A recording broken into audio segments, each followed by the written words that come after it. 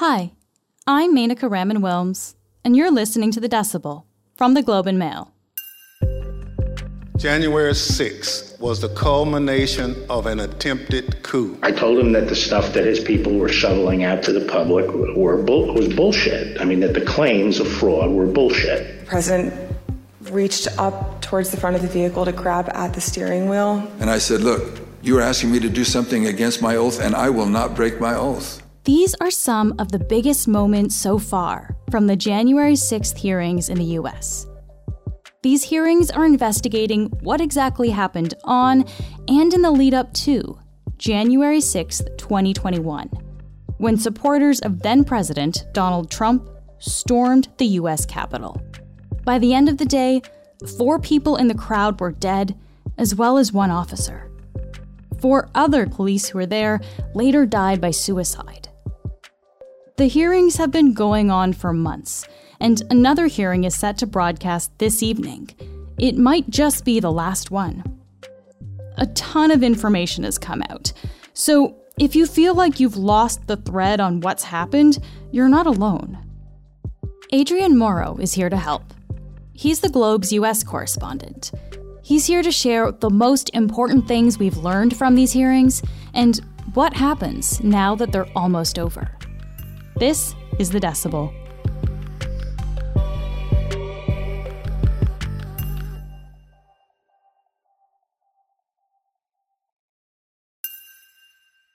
Adrian, thank you so much for joining me today. Thanks for having me. These hearings about what happened on January 6th and leading up to January 6th, they've been going for a while now. What is the purpose of these hearings? The ostensible purpose is for the January 6th committee to assemble kind of a public record of what happened exactly and everything that kind of led up to it, get it on the record and maybe make recommendations for ensuring that it doesn't happen again. You know, probably more significant than that are sort of the less sort of official things that could come out of this. One is that the evidence that's gathered by the January 6th committee and certainly the report that they write could prompt the Department of Justice, and there's some indication may have already prompted the Department of Justice to launch further criminal investigations into Donald Trump or people close to Donald Trump. And then the third one is sort of the political ramifications where, you know, putting all of this on the public record could have the effect of hurting Trump. You mentioned the possibility of criminal investigations there. Could Trump or people around him, could they be indicted or could they be charged with crimes? Potentially. So far, the Department of Justice, you know, has mostly been investigating either people who actually attacked the Capitol on January 6th, or the leadership of some of the far right groups that organized the protests on January 6th. So far, they haven't indicted. I guess they've indicted some people for not responding to congressional subpoenas, but in terms of planning or instigating January 6th, they haven't indicted anybody around Donald Trump for that. But there certainly is the possibility that they could look at bringing criminal charges, whether it's, you know, conspiracy to defraud the American people or trying to obstruct an official proceeding, basically trying to stop Congress from doing its constitutional duty to formalize, you know, Joe Biden's election as president of the United States. To be clear, though, that is a separate process from the hearings that are happening now, right? This is something that would happen after that. Yeah, so it could either happen after or in parallel. So the committee doesn't have the power to lay criminal charges. Basically, the only thing that the committee really has the power to do is to investigate, you know, what happened. They can refer information to the Department of Justice and say, you know, here's something that we think you should take a look at. The Department of Justice, you know, can basically investigate at any time. So far, it seems that they've kind of mostly held back from doing that. It's unclear whether that's because they don't think that there's, you know, grounds to investigate Trump and people around him, or if they're waiting for the committee to finish up their work because they want to sort of have all of that information in front of them before they do their own investigations, you know, or whether they're sort of afraid of the kind of precedent that it might set if they investigate and potentially indict a former president. Before we really get into the details of this, why does this matter, Adrian? Like, why should people in the U.S., but also here in Canada and elsewhere in the world, why should we care about what Trump may or may not have done here? So I think in the U.S., people should care because it's their democracy. And so if they value having a democracy, having the rule of law, having a constitutional system that functions in any sort of predictable way, they should care that somebody, that a number of people around Donald Trump tried to overturn the democratic results of an election. For people outside the U.S., for people in Canada, the reason this matters is twofold. I mean, one is that the U.S. is such a large and powerful country that any instability, including the sort of instability that clearly would have resulted had, a democratic election been overturned, that sort of instability, can affect the world, whether it's on the security front or it's on the economic front and a matter of trade. Mm. And on top of that, things that happen in the U.S. do tend to spill over into other countries. And I think we certainly have seen that in Canada in the last number of years, where there are people who take their cues from Donald Trump, people who may even take their cues from the rioters on January 6th. Kind of like what we saw in Ottawa this year with the Freedom Convoy, right? A similar kind of movement. Not the same, but there's some similar aspects to it. Yeah, and I mean, and you certainly heard some of the rhetoric from some of the people who participated in that who, compared it to January 6th and seemed to think that, maybe it would be a good idea if the Freedom Convoy turned into a January 6th type scenario where you were trying to, to shut down the elected government. You've been watching these hearings closely, obviously. What would you say are the four most important things that we've learned so far from these hearings? Sure. Yeah, I'd say off the top, the most significant one is that Trump seems to have planned the march on the Capitol in advance, and even wanted to lead it himself. The second, I think, is the fact that before January 6th, Trump put a tremendous amount of pressure on state level officials, on Justice Department officials, and on then Vice President Mike Pence to overturn the election for him. The third would be that a lot of people around Donald Trump knew that the election was not stolen, knew that Joe Biden had won legitimately, knew that there was nothing to these sort of conspiracy theories that Trump, was peddling, and told Trump so, repeatedly. And then I'd say that the fourth one is that Trump knew how dangerous some of the protesters could potentially be. He knew that they were armed, and there are indications that some of the far-right groups that planned January 6th and participated in January 6th were in touch with people in Trump's orbit, sort of leading up to that. Okay, so there's a lot to unpack there, but let's start from that first one that you mentioned, which is essentially the premeditation aspect. Why is it important that Trump knew ahead of time what was going on here? One of the main defenses for Donald Trump would be this idea that he never intended things to get out of hand, that he just wanted to have some completely legal rally in the Ellipse, which is parked near the White House, to sort of protest, the Joe Biden's presidential victory, but that he sort of never intended for people, to storm Congress. As you probably remember, in a speech that day, he told his supporters to go up to Capitol Hill. He told them that he would be there. We're going to walk down, and I'll be there with you. We're going to walk down.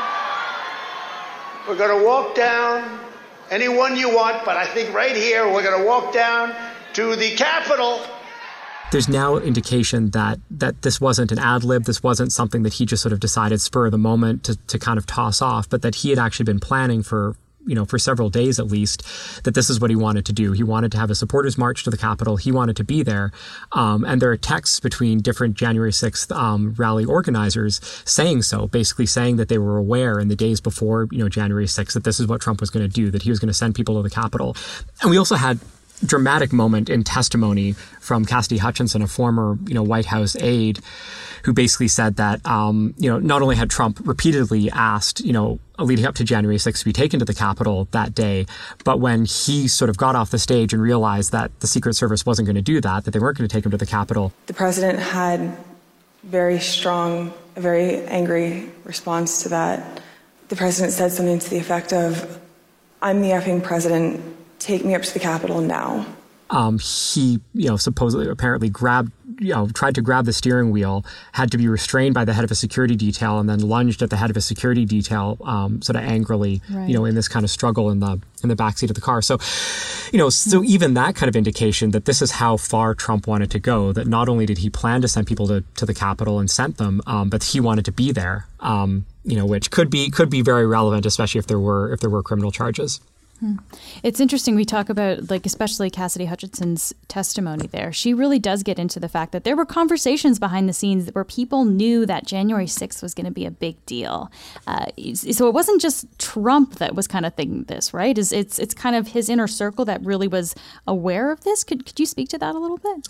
Yeah, I mean, one of Hutchinson's comments was that she apparently had this conversation with Rudy Giuliani a few days before January 6th. As Mr. Giuliani and I were walking to his vehicles that evening, he looked at me and said something to the effect of, "Cass, are you excited for the 6th? It's going to be a great day." I remember looking at him and saying, "Rudy, could you explain what's happening on the 6th?" He had responded something to the effect of, "We're going to the Capitol. It's going to be great.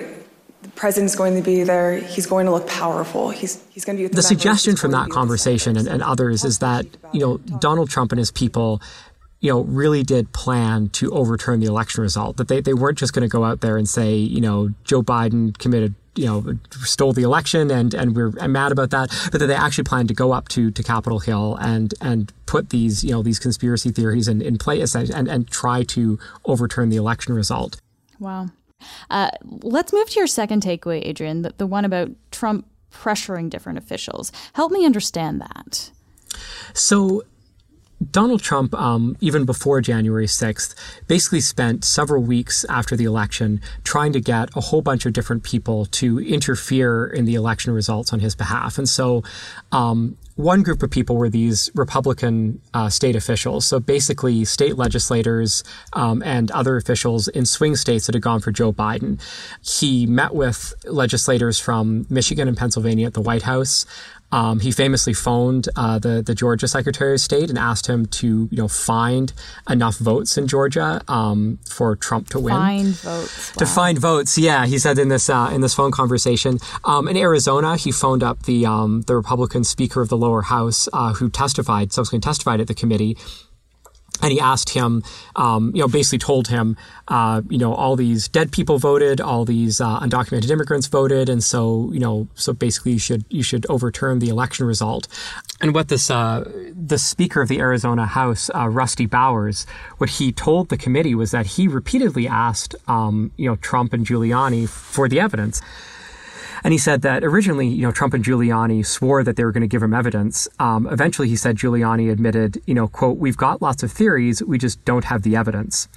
So it seemed that even Giuliani at a certain point admitted that they didn't actually have anything to sort of back this up. But nonetheless, they went to all these state officials and unsuccessfully, demanded that they overturn the results in their state. The Justice Department is also looking into allegations, apparently, that they put in fake electors. What does that mean? What is a fake elector, and why is that important? Yeah, so that was the other thing that they did in these states is that a bunch of Trump's, people around Trump basically got groups of Republicans to declare that they were the Electoral College members for those states. So because the way that it works in the U.S. is that, when they vote for the president, whoever wins the popular vote within that state basically gets all of the members of the Electoral College from that state assigned to them. And then it's the members of the Electoral College that decide who becomes president. And so these swing states all had slates of Biden electors because Biden had won these states. And so what Trump's people did was they created alternate slates of electors who were going to vote for Donald Trump, and then they had them sign paperwork claiming to be the legitimate electors from these states, and sent up all this paperwork, to Washington. This is almost hard to understand because it's kind of incomprehensible and amazing that all of this was going on. But yet here we are. You mentioned the vice president, Mike Pence there, Adrian. Trump also put a lot of pressure on Pence to overturn the results. What did he do there? One of the jobs that the vice president has in the U.S. is that he or she has to oversee the counting of the Electoral College, ballots. And, this is typically a formality where the ballots basically have to be brought to Washington and sort of formally opened in Congress, presided over by the vice president. And then the vice president makes a declaration at the end of who won the election. One of Donald Trump's outside lawyers, this guy named John Eastman, came up with this theory that basically no constitutional lawyers agree with, that the vice president actually has the power to go beyond that, and that the vice president has the power to accept or reject ballots. And so they wanted Mike Pence, Trump wanted Mike Pence to either reject a bunch of Joe Biden's ballots, or what he wanted Pence to do was basically to buy time by suspending the counting of the Electoral College votes entirely and sort of sending it back to the states. So Trump had, multiple conversations with Pence where he asked for this. Pence repeatedly refused. Trump wouldn't have it. In one meeting, apparently, he told Pence, if you don't do this for me, I don't want to be your friend anymore. In another, don't want to be your friend anymore. Wow, this is like grade school. I'm taking my ball and going home. And then Trump went out, gave his speech to his supporters. He inserted a whole bunch of references to Mike Pence that apparently weren't there in the written text of the speech. So he sort of extemporaneously decided to really turn the pressure up. When the mob of Trump supporters stormed the Capitol, they were chanting, "Hang Mike Pence." And they erected a gallows, outside the Capitol. We're definitely targeting the guy. And supposedly, Pat Cipollone, the White House counsel, said this to Mark Meadows, who's Trump's chief of staff, said, I remember Pat saying something to the effect of, Mark, we need to do something more. They're literally calling for the vice president to be effing hung. And Mark had responded something to the effect of, you heard him, Pat. He thinks Mike deserves it. He doesn't think they're doing anything wrong. You heard him. He thinks Pence deserves it.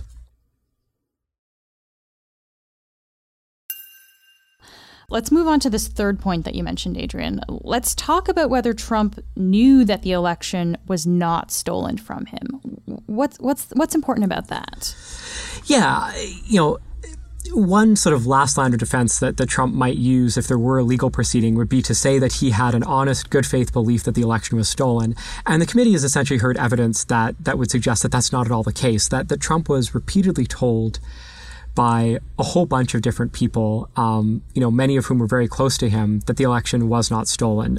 Bill Barr, the Attorney General, testified to the committee that he ordered investigations into a whole bunch of the different, specific accusations of election rigging that Trump and his supporters were making, and that Barr couldn't substantiate any of them. He said, to date, we have not seen fraud on a scale that could have affected a different outcome in the election.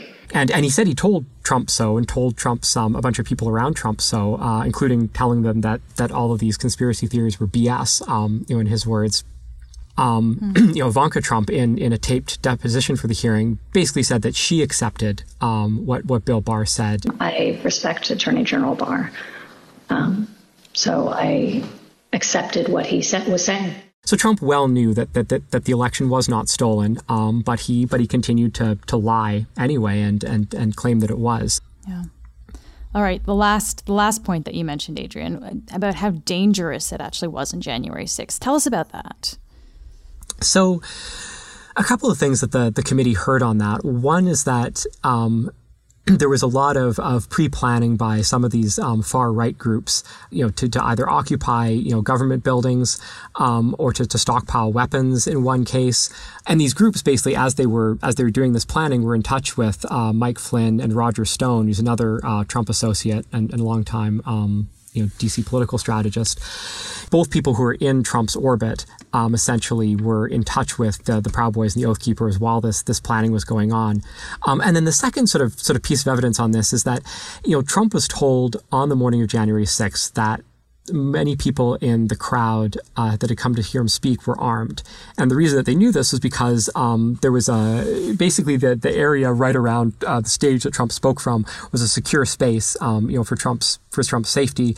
And Trump apparently was looking at the space sort of before his rally and asked, why is it so empty? Why are there not more people sort of closer to the stage? And he was told, well, it's because there's these metal detectors and people don't want to go through them because they're carrying guns. I was in the vicinity of a conversation where I overheard the president say something to the effect of, I don't effing care that they have weapons. they're not here to hurt me. Take the effing mags away. Let my people in. They can march to the Capitol from here. Let the people in. Take the effing mags away.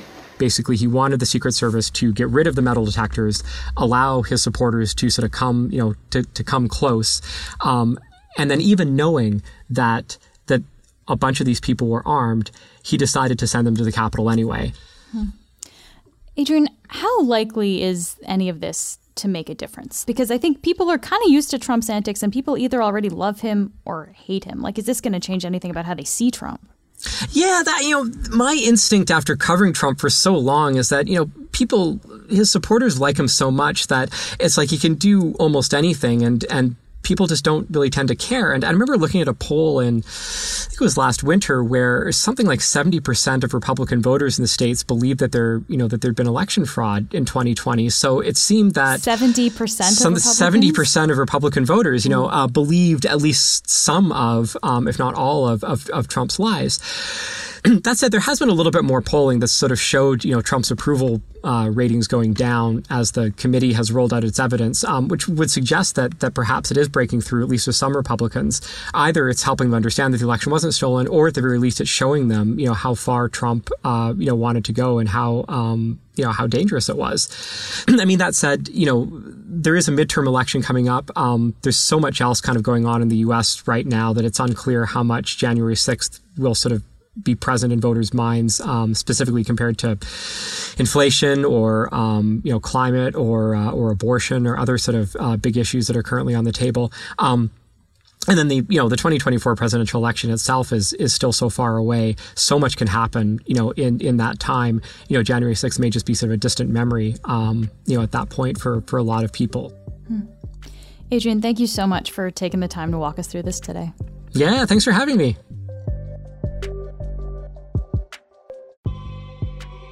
That's it for today. I'm Menaka Raman-Wilms. Our summer producer is Zara Kozema.